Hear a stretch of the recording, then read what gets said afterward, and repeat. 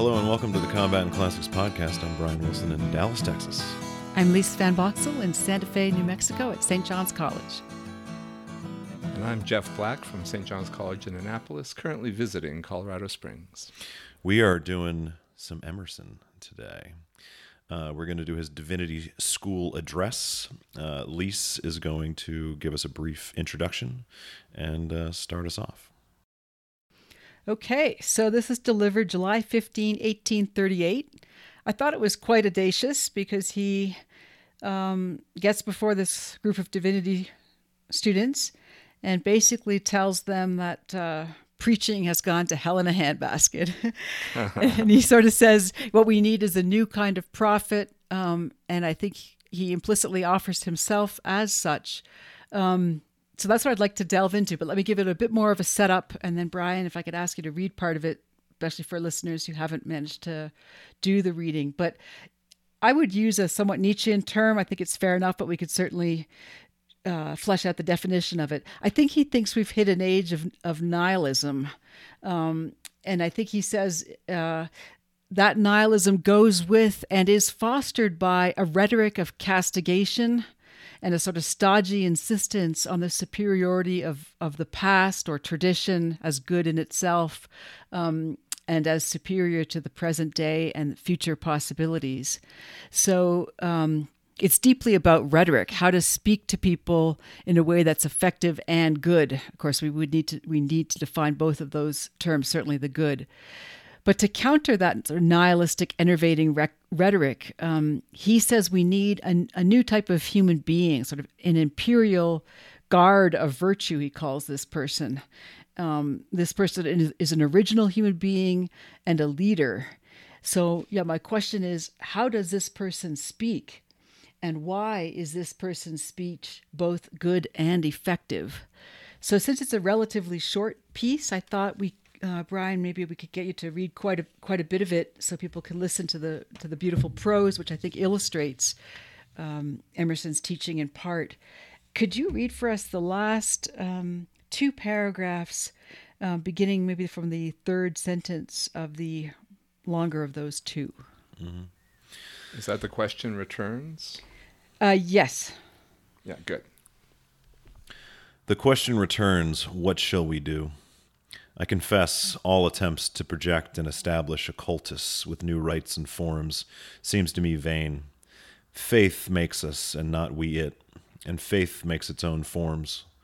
All attempts to contrive a system are as cold as the new worship introduced by the French to the goddess of reason. Today, pasteboard and filigree, and ending tomorrow in madness and murder. Rather let the breath of new life be breathed by you through the forms already existing. For if once you are alive, you shall find they shall become plastic and new.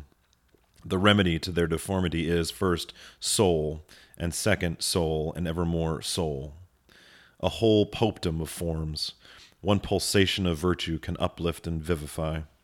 Two inestimable advantages Christianity has given us.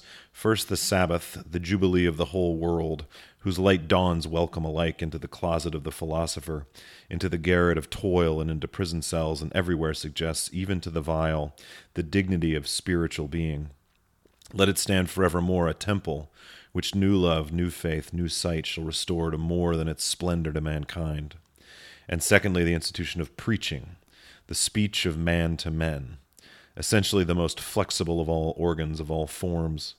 What hinders that now? Everywhere, in pulpits, in lecture rooms, in houses, in fields, wherever the invitation of men or your own occasion leads you, you speak the very truth, as your life and conscience teach it, and cheer the waiting, fainting hearts of men with new hope and new revelation. I look for the hour when that supreme beauty, which ravished the souls of those Eastern men, and chiefly of those Hebrews, and through their lips spoke oracles to all time, shall speak in the West also. The Hebrew and the Greek scriptures contain immortal sentences that have been bred of life to millions, but they have no epical integrity, are fragmentary, are not shown in their order to the intellect. I look for the new teacher, that shall follow so far those shining laws, that he shall see them come full circle, shall see their rounding complete grace, shall see the world to be the mirror of the soul, shall see the identity of the law of gravitation with purity of heart, and shall show that the ought, that duty, is one thing with science, with beauty, and with joy. Thank you. Okay, so the whole address is meant to flesh out what he understands to be this thing called the sentiment of virtue, which he says is a reverence and delight in the presence of certain divine laws. And it turns out to be more about the inner world of the human soul or mind than about the outer world. But that last resounding completion of the address is him sort of saying, preach in a new way. And I'll give it a little more generally, since I suspect readers are interested in effective rhetoric more generally. I think it's fair to say, and maybe not controversial for me to say, that in this piece, he thinks if you're a leader and you think your best days are behind you in whatever organization you're leading, you ought not to be a leader, or you cannot be a leader. Right? That's not the way to lead. So step down at that point if you think the good is always in the past. Yeah? So What's the alternative? Yeah, this has been pretty puzzling to me. I've read this now a couple of times, and each time I start out very skeptical, and he's won me over by the end. But let me just give one piece of my skepticism, and we'll see if we can figure out what he's thinking. It looks like he thinks that speech is necessary, but something like the communication of a revelation or an inspiration is not possible. You need to have it for yourself. So one way that I could put this is, if you have a revelation, you have to talk about it, but you shouldn't expect that talking about it will communicate the revelation to somebody else. It could be the occasion for a revelation, but it's not the content of the revelation that's being communicated. Because to do that, it looks like, is the error that the church made. It's falling back on the repetition of forms or something like that. And I'm trying to understand exactly what he's thinking of here, or what an example might be. Yeah, that's nice, Jeff, because you make me... In a nutshell, he thinks we have to inspire other human beings to evoke what's already in them. But I'd like to just dwell on, or note the literal use of that word inspire, because I think we use it quite loosely often. But it's sort of like he's saying, breathe life into someone, or speak in such a way that you evoke life that's already in them, a type of vitality that's already in them. And I'd add to what you said, Jeff, it looks like that doesn't mean giving them a simply rational argument, hence Emerson's prose, right? One has to stir the right passions. We still have to say what those are, but it's, you play music with the words, or by way of words, upon somebody's soul. Yeah? And the where he makes that very concise is in that paragraph that starts, "And now, my brothers, you will ask." He says, "And now, my brothers, you will ask, what in these desponding days can be done by us? The remedy is already declared in the ground of our complaint of the church. We have contrasted church with the soul. In the soul, then, let the redemption be sought. Wherever a man comes, there comes revolution. The old is for slaves." So this is, and so, when Jeff was talking about when, come in skeptical, and he manages to convince you, like, I don't know if that's not a very rational argument necessarily. It's very metaphysical, but that's basically the point where I go, yeah, let's do that. Right. And so I think that where I see him coming from to a degree, and I think he sets this up in the beginning, in the very first paragraph, where he's basically talking about nature, right? In the refulgent summer, it has been a luxury to draw the breath of life. And he goes on about the grass and the stars and all this thing. And then he finishes with gravity. And so I think he's pointing to a degree about the natural revolution that is kind of life and death. And it's life and death of ideas through this dialectic process. But it's also, something I was trying to figure out as I was reading this was, the relationship between nature and morality, because I think that's what he's trying to get at to a degree, is trying to make those laws of gravitation and the laws of morality within the human soul be a little bit more muy simpatico than, like Jeff was saying, like just repetition of the forms of the ideations that come from a, repetitive soul.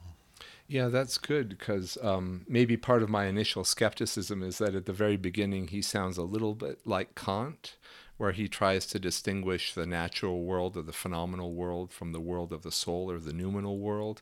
But that's not the final word. That's only his opening move, right? Because by the end, it looks like we're supposed to hope for the possibility or even believe in the possibility that the two things could be one. So maybe if we tried, and this is connected also to Lisa's request for us to say what the sentiment that we should be inspired with really is, could we try to say what the content of his vision of the world and then of the soul are? I guess content's plural, right? Like, what does he think we see when we see the refulgent summer? And then what does he think we see when we look inside ourselves? Yeah, might be nice to read a bit more, but those first 3 paragraphs, tracks emotion that you're describing, Jeff, and that you noted, Brian, it begins with this wonderful imagery of the beauty of the external world. The air is full of bright birds and sweet with the breath of pine, the balm of Gilead, and the new hay. And I'll skip a bit. Man seems a young child, and his huge globe a toy. So that seems to be the beautiful thing. But then he has a transition. But when the mind opens and reveals the laws which traverse the universe and make things what they are, then shrinks the great world at once into a mere illustration and fable of his mind. What am I, and what is? Asks the human spirit with a curiosity new kindled, but never to be quenched. And then he shifts from there to the moral. So yeah, it looked to me like what we thought was our comportment to a beautiful external world turns out to be less beautiful than an internal world, but then that internal world at its most meaningful level for him speaks of an ought, which somehow seems to permeate, at least for the human being, the external and the internal realms, how we comport ourselves in the world. And it looks like he thinks all human beings have that reflexivity or reflection of internal and external, or the coming together, as you put it, Jeff. And it looks that's the thing that the good orator has to speak to. Mm-hmm. Mm-hmm. So is the thought something like, and I'm just trying to restate what you said or unpack what you said, is the thought something like our first experience of the external world is that it is either providential or teleological, that it's somehow fitted to us. But then when the mind opens, that teleology seems imperfect, but we're thrown back on some internal teleology that seems more perfect. Jeff, is that the motion? You're going to want to define teleology first. Sorry about that. The guests. notion that things are oriented toward and caused by a goal. Right? So I mean it only in the kind of weak sense, not that everything is headed towards the same purpose, although that might be ultimately the teaching here, but that everything's kind of fitted to us. It's for us somehow. Well, could we add to that, Jeff, to pick up the earlier part of the conversation? Fitted for us, but, well, maybe I even want to revise, actually, hold your position as a second position.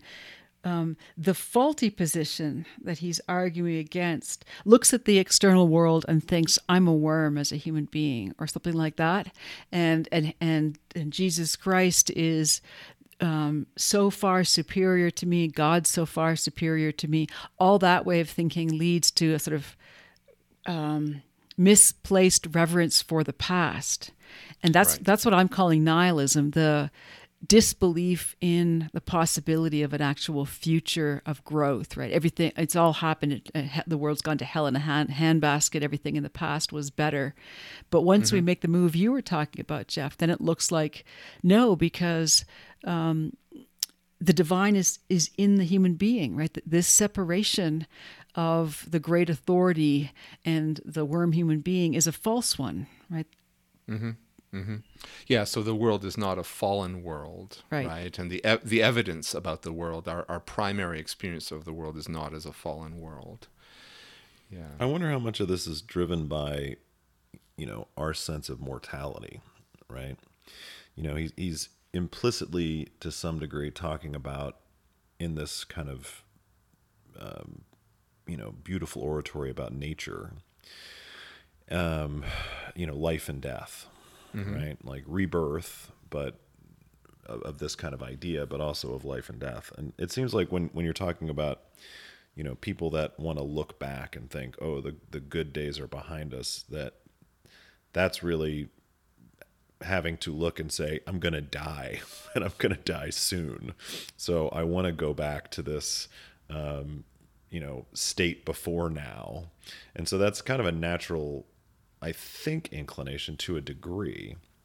Yeah, that's actually really helpful because one of the things that's not mentioned in that first paragraph, I would say, is something like death. And so you're putting your finger on a contrast with maybe the more typical teaching on this score, right? So whereas one alternative would be, when I think about myself, the first thing I say is, I'm mortal. I used to be immortal. I used to dwell in paradise, but now there's been a sin and I've fallen. But here it looks like the world provides for me. I'm like a child. And even though I don't exactly know why it provides for me, I have a kind of confidence that it's going to sustain me, right? So the first thought is not of death in the way Emerson lays it out. And that's a kind of pointed contrast, maybe with the story of Genesis. I think, and right after the part that Lise read, I think gets a little bit at this, where he says, behold these outrunning laws, which our imperfect apprehension can see tend this way and that, but not come full circle. Behold these infinite relations, so like, so unlike, many yet one. I would study, I would know, I would admire forever. These works of thought have been the entertainments of the human spirit in all ages. What that says to me is something like, cherish the things that are eternal in nature, right? Cherish the things that are eternal in human nature. But you, and this may contradict what you said, Lise, so I don't, because I think you're right about that concept of belittling yourself for God and the church and that kind of thing. So I don't know if it's not necessarily belittling yourself, but seeing how you incorporate in those things that are those outrunning laws, those infinite relations, and seeing how you fit in, but maybe to a degree accepting that your time to do it is limited. I just find the emphasis, I think this is consistent with what you're saying, Brian, but maybe after this same starting point goes in a different direction. So let's see. As Jeff points out, and the passage I read states, it begins with the notion that man is like a child and the world is a globe. It's a ball, right, to be played with, to be joyful about. And I agree with you, Brian, that I don't think psychic age is necessarily linked to the body, but they often go together. And so I often think people, the sense of, oh, everything was better in the past, the good old days, comes with an aging body, like that. Although they don't have to, but I think that's the case, typically the case, maybe even. But I thought here, the thrust forward for him is not to be thinking about actually one's mortality much at all, if at all. Yeah. No, I think you're right, because that isn't in here. It's more kind of what we're talking about with kind of a more greater focus on your impending demise. There's an instinctual piece of, gosh, I wish I was younger.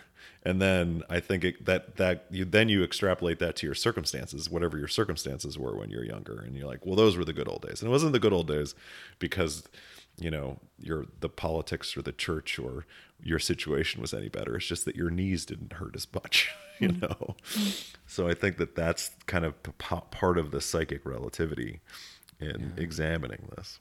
I guess maybe our conversation is almost encouraging me to be much bolder in my formulation than I was earlier. Let me suggest this and see what you guys think. This is a total revision of Genesis in this sense. Our experience of the world indicates that we are still in paradise, according to this account. The fall never happened. Right. that part of the story is wrong. Right. Right? There is a kind of transition that needs to happen, and I'm curious about the reasons why it needs to happen, because we need to have a moral law, and it's not because we're going to violate a prohibition that we don't understand and couldn't possibly adhere to. There's another reason why we're going to become moral in this account. But yeah, this is a complete rewriting of Genesis, isn't it? Yeah, could I read a chunk to support that again, especially for listeners who maybe haven't read it? But I'm going to begin in the 5th paragraph, the intuition. It starts that way if you guys want to follow along. I'm just going to read a couple of paragraphs. The intuition of the moral sentiment is an insight of the perfection of the laws of the soul. These laws execute themselves. They are out of time, out of space, and not subject to circumstance. Thus, in the soul of man there is a justice whose retributions are instant and entire. He who does a good deed is instantly ennobled. He who does a mean deed is by the action itself contracted. He who puts off impurity thereby puts on purity. If a man is at heart just, then in so far is he God. The safety of God, the immortality of God, the majesty of God do enter into that man with justice. If a man deceive, he deceives himself and goes out of acquaintance with his own being. A man in the view of absolute goodness adores with total humility. Every step so downward is a step upward. The man who renounces himself comes to himself. See how this rapid intrinsic energy worketh everywhere, righting wrongs, correcting appearances, and bringing up facts to a harmony with thoughts. Its operation in life, though slow to the senses, is at last as sure as in the soul. By it a man is made the providence to himself, dispensing good to his goodness and evil to his sin. Character is always known. Thefts never enrich, alms never impoverish, murder will speak out of stone walls. The least admixture of a lie, for example, the taint of vanity, any attempt to make a good impression, a favorable appearance, will instantly vitiate the effect. But speak the truth, and all nature and all spirits help you with unexpected furtherance. Speak the truth, and all things, alive or brute, are vouchers. And the very roots of the grass underground there do seem to stir and move to bear you witness. See again the perfection of the law as it applies itself to the affections and becomes the law of society. As we are, so we associate. The good by affinity seek the good, the vile by affinity the vile. Thus of their own volition souls proceed into heaven, into hell. So it's heaven and hell on earth because of your comportment in the world. You are your own providence. I'm a little confused by the one line at the end of that first paragraph you read. The man who renounces himself comes to himself. That one, I'm not sure I understand totally, or at all. Yeah. Well, I think that, these have to be two different senses of himself, right? So it could be something like the man who renounces attachment to his particularity in some sense comes to himself as God, to put it bluntly, right? Or as soul, as Emerson suggests later, right? In other words, it looks like he, what's the way to say this? It looks like there's something about the particularity of nature that is mute and imperfect in comparison to the generality of the human interior. And by orienting yourself towards that general thing, you get back anything you might lose by looking at your particularity. Maybe you guys have a better way of saying what I just tried to articulate, but that's my sense of it. I doubt that, but I'm up for some repetition and aversion. Yeah. Yeah, I also, when I first read that, stumbled a bit on that line because he's not about self-abasement. So I connected it with the vanity that he speaks against in the next paragraph when he says, if you become small when you start to concern yourself with your particularity in this way that isolates yourself from the larger picture. So I did it sort of geometrically. It's like you could regard yourself as sort of a line or a unit in a world of other things, foreign things. But the right way to see it, again, going back to the opening image of sort of reflection, is to realize that these distinctions are superficial, the inner, the outer, me, you, and that the human soul in its divinity is more like a circle. It encompasses all things and is encompassed by all things, if I could put it that way. Yeah. I also had a thought experiment that helped me a little bit here, and maybe this also would help indicate how radical a thought this is. That when the tyrant soldiers knock at the door and say, "Tell us where your friends are. We're here to arrest them," I'd be very tempted to lie. And if I ask myself why that is, I think it's because there's no guarantee to my mind there that the things in the world are going to work out well, right? There might be some mystery to me as to how things are going to turn out, and I might suspect they turn out badly if I tell the truth.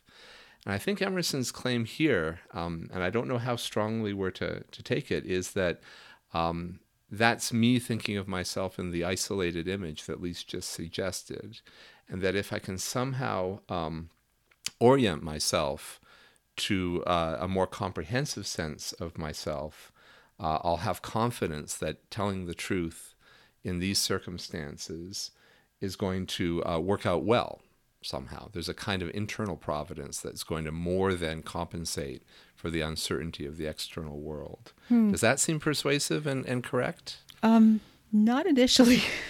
Yeah. For this reason, it sounds very Kantian. Like I have, Yeah.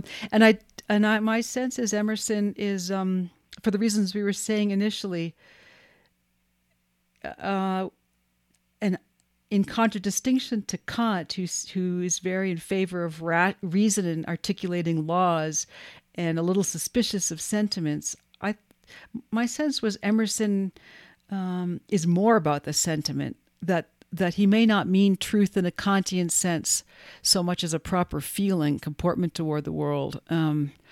So I'm a little hesitant to say, he comes down on the side of saying lying is always a sin. He might say a certain type of truth-telling is actually a falsehood. I know that sounds paradoxical, but and let me back that up with a little bit of textual evidence. If it were the case that it all works out, it's all providential, he wouldn't need to write the piece, right? We wouldn't have a problem because somehow it would be all okay in the wash in the end. But he does think we have one, right? That we are drifting toward nihilism and a lack of hope about how we're going to grow or develop, or what a positive vision of the future could be. And that's going to take a real active rhetoric and participation in, to go back to what you were saying earlier, Jeff, inspiring human beings, being a leader. So I think where that gets a little tricky for me, Lisa, is I think, like I said earlier, that and where you read about man's virtue and that it being natural, that when you are virtuous, you kind of know it. That speaks to some kind of naturalness in virtue. And so is it, then the question is, if we have this inherent virtue in us and we know it when we do it, and it just kind of springs up without like coaching, without like, it just, I'll take that without coaching, with just springs up, right?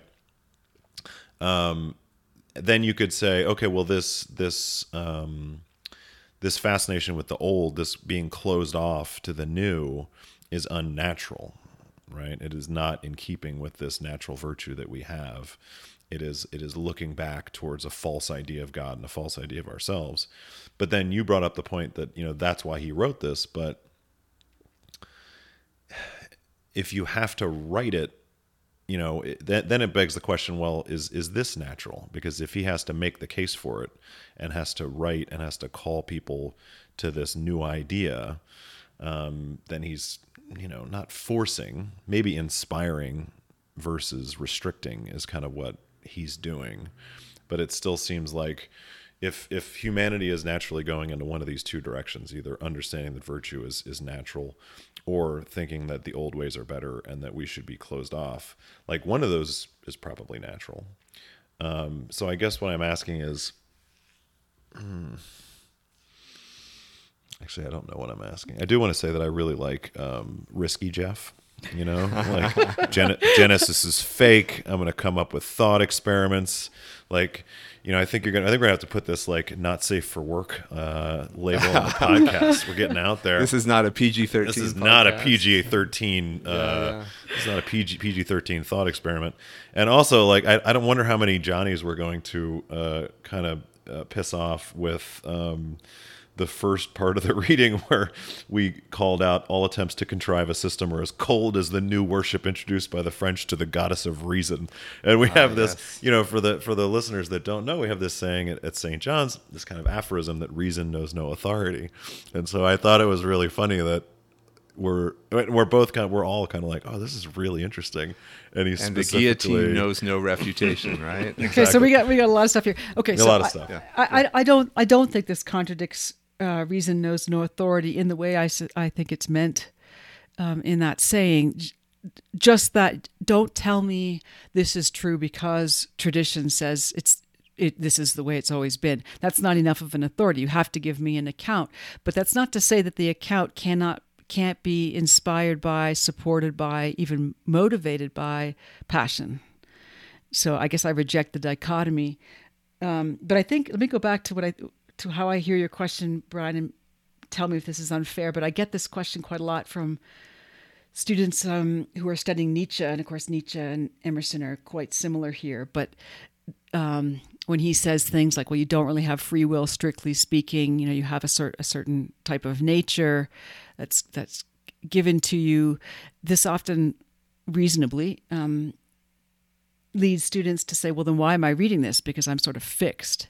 And the image I use, which I think will work quite well for you, Brian, since you were or are a coach, is something like this. Look, I might grant that I have a nature, and say that pretty vaguely since I might not know the full landscape of my nature or the weather patterns, so to speak. But that doesn't mean, say, if I'm going to the gym, that I don't know what kind of music plays my soul such that I'm more effective at the gym, right? That's the kind of thing I think he has in mind. So we have all human beings, he suggests, have the capacity to be inspired. That doesn't mean they're all capable of simply inspiring themselves, right? And they have the capacity and maybe the inclination. I wouldn't want to rank these two things in their strength just yet. It might be different with different people, but to become enervated, right? So we have these two things within us. And his goal is to say, look, I'm looking for the sort of political leader or moral leader, or poetic leader that doesn't make the enervating part, the weakening part, stronger. And again, he says that happens if you're constantly castigating. Oh, we're so terrible. Look at all our errors. Look at our where we're going. It's all gone to hell in a handbasket. That's depressing, right? He wants somebody who's able to rejuvenate the other part of us, right, which is the part that can be inspired, that has that childlike wonder, and that can move forward into a future saying, I can do this. I can be better than what I am today. Here's my vision. And that's the type he calls, sort of strange term, the imperial guard of virtue. That's the speaker he wants, right?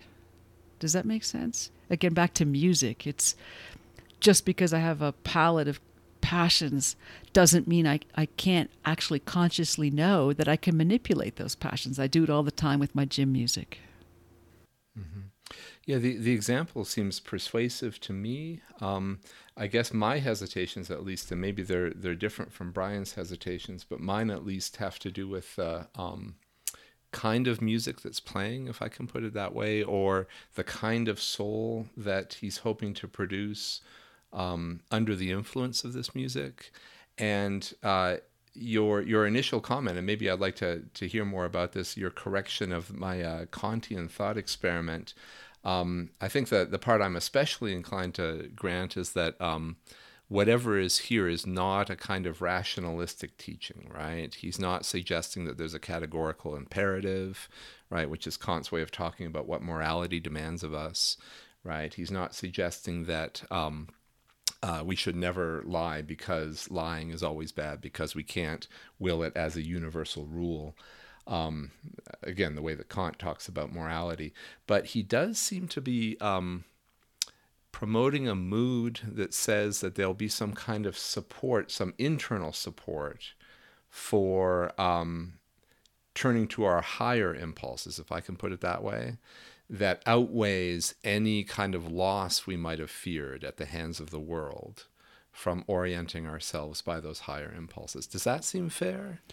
Yeah, I might need a little more from your last bit, but the part I understood, yes, it does seem fair. I guess I'd put it this way. I think I mentioned this at the beginning. He is literally practicing what he preaches, right? So I'm not so sure he thinks he can create the imperial guard of virtue, but he might think he is one, and that he might inspire those who have that capacity, but maybe didn't know how to employ it. But if he's talking to nobody who has that capacity, he at least inspires his listeners and readers to be better than they were. Right. So he says, look, let me show you how this is done. It's not like I have no rational content or no account of what I'm saying. It's not poetic gobbledygook. It does have a robust content, but I also know two things. One, I know how to couch it in beautiful music, beautiful language, poetic language. And two, I know something about human psychology, right? Which is it responds to inspiring music/poetry, right? Right. There are whatever their relative weight is compared to attacks from the world that we might have to suffer. There are internal resources that Christianity is not taking advantage of, but rather suppressing. Right. Yeah, and he's very specifically saying, I think, go be a heretic. All of the things that you take as doctrine.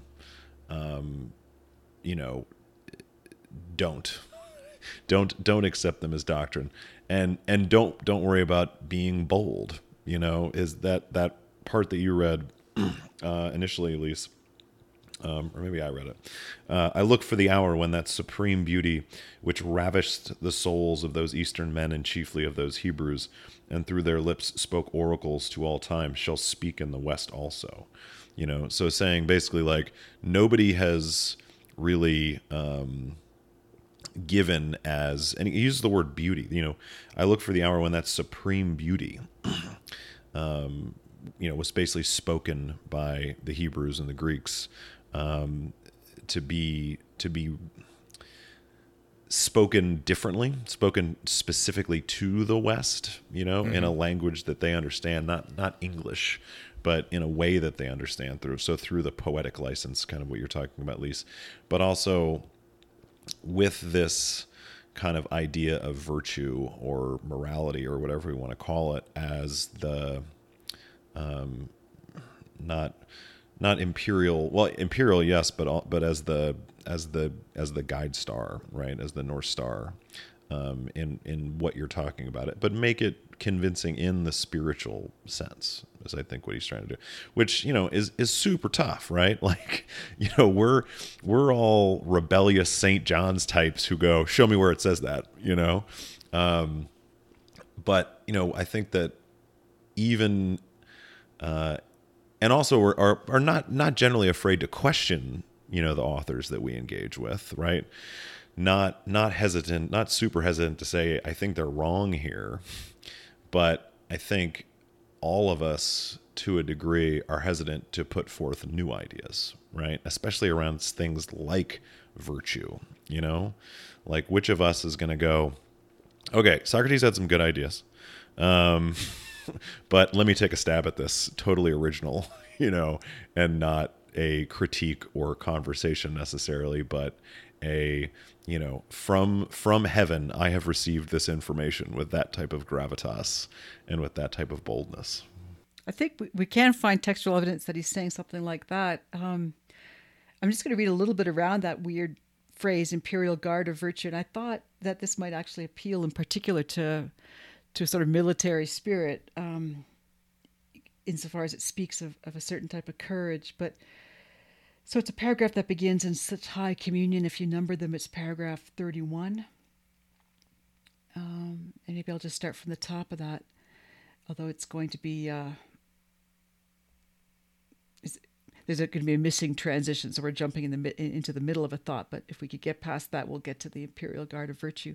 He says, in such high communion, let us study the grand strokes of rectitude, a bold benevolence, and independence of friends, so that not the unjust wishes of those who love us shall impair our freedom, but we shall resist, for truth's sake, the freest flow of kindness, and appeal to sympathies far in advance. And what is the highest form in which we know this beautiful element? A certain solidity of merit that has nothing to do with opinion, and which is so essentially and manifestly virtue that it is taken for granted that the right, the brave, the generous step will be taken by it, and nobody thinks of commending it. You would compliment a coxcomb doing a good act, but you would not praise an angel. The silence that accepts merit as the most natural thing in the world is the highest applause. Such souls, when they appear, are the imperial guard of virtue, the perpetual reserve, the dictators of fortune. One needs not praise their courage.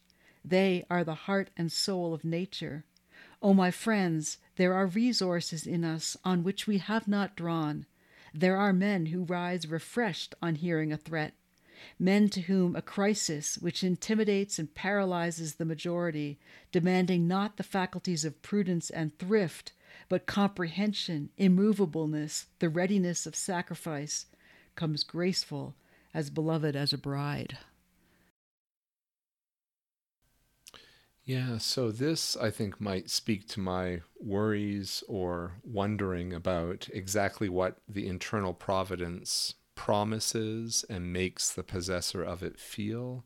It looks like he wants to stress resilience, right? In other words, there's a temptation to regard a setback as a sign that somehow, maybe this is even a strong inclination to regard setbacks as signs that somehow things are ordered against us. And this kind of human being does not have that reaction. Right? If anything, they regard setbacks as occasions for showing what they are more fully. Yeah, I love the next line there is reminds me of a lot. I'll read it really quick just because I think a lot of our veteran community, and especially Marines, will relate to this. Napoleon said of Messina that he was not himself until the battle began to go against him. Then, when the dead began to fall in ranks around him, awoke his powers of combination, and he put on terror and victory as a robe. So it is in rugged crisis, in unwearable endurance, and in aims which put sympathy out of question that the angel is shown. But these are the heights that we can scarce remember and look up to without contrition and shame. Let us thank God that such things exist. You know, like I had a friend of mine in the Marine Corps who I was with in Fallujah in 2005. And I remember having drinks with him at some point afterwards. And, you know, he was just like, you know, I had gotten off active duty and he was still, you know, doing it. And, you know, he was running into some issues and, you know, he's like, Brian, he's this Boston guy. He's like, Brian, you know, we're break glass in case of war, guys. You know, we're not this garrison stuff coming back. Like that's not our style. Like we got to get out there, and you know, break glass in case of war.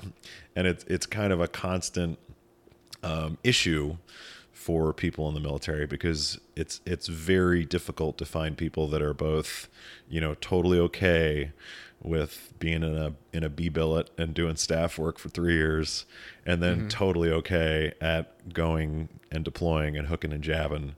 It's very rare to find people that are good at both, and so people usually tend one way or another. And so it's, you know, as my buddy Kevin called me a guy that is a break break glass in case of war. I take a great heart in this part of the paragraph. Yeah.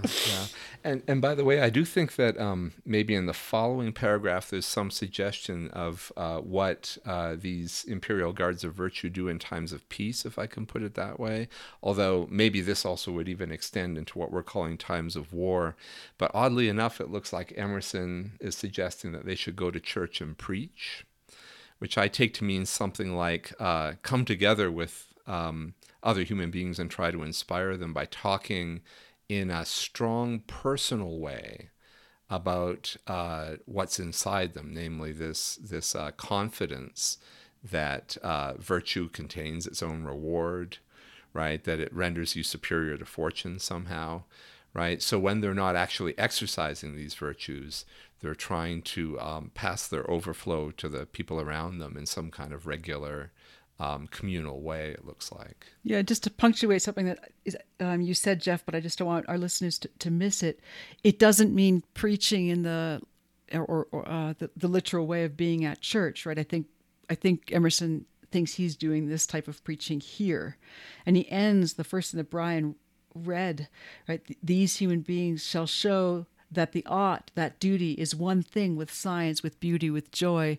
They'll show the interconnections of these things. So I guess I say not only are they a preacher, an orator, a rhetorician, but possibly a writer that can show or make manifest the accounts that join these things, but more than that, the sentiment that runs through them all. And just one more thing about this Imperial Guard and what's required for the soul that breaks glass, right? It's not... as Brian was saying earlier, it's not a cautious soul. There may be some recklessness about it, but in particular, he says at one place that he loves this type, and he says, noble provocations go out from them, inviting me to resist evil, to subdue the world, and to be, capital B. So I think for him, again, this is sort of Nietzschean, but to be this type, to be alive, is to thrust out into the future and make it your own. Like it's about a certain type of motion, not about trying to preserve the past or preserve what you are, right? Mm-hmm. Yeah, it's my other friend who I know listens to this podcast, so hi, Paul, will love this story, which is from the basic school, basic officers course, which all enlisted guys love it when officers go, well, this one time at basic school, my platoon commander was just rambling a bit and randomly just was, talking about the kind of people that you want in a fight and the kind of people you don't want to fight and you do want to fight, and just that kind of fighter warrior ethos. And he said, the guy that you have to worry about in a bar fight is not the guy that's in front of his buddies who's, loudly and violently gesticulating and talking smack. It's the guy that's standing behind him, standing still and smiling and just waiting for the fight to start. Right. And so it seems like what Emerson is saying to a certain degree is look for the fight, not necessarily combat with somebody, not necessarily decking somebody in a bar, but look for the fight and be joyful in it, because that's where the revolution comes from. And that's where tearing down the old and renewing your soul comes from. So don't shy away from it. Smile and hope it happens soon. Yeah, rejuvenation. Yeah, that's right. Making young again. Mm-hmm. We are about at time, guys. So right. Thank you. Thank you to our audience for continuing to listen and support. We got a few more donations recently, so thank you to everybody that's contributed very exciting. to the show. We greatly appreciate your support. If you want to support us, you can go on our website and donate. Every little bit helps. So thank you, Lise. Thank you, Jeff. And thank you, listeners. Good to talk with you all. Thanks to listeners, and talk again soon, I guess. Yeah. Good talking with you both. Take care. Okay. Bye-bye.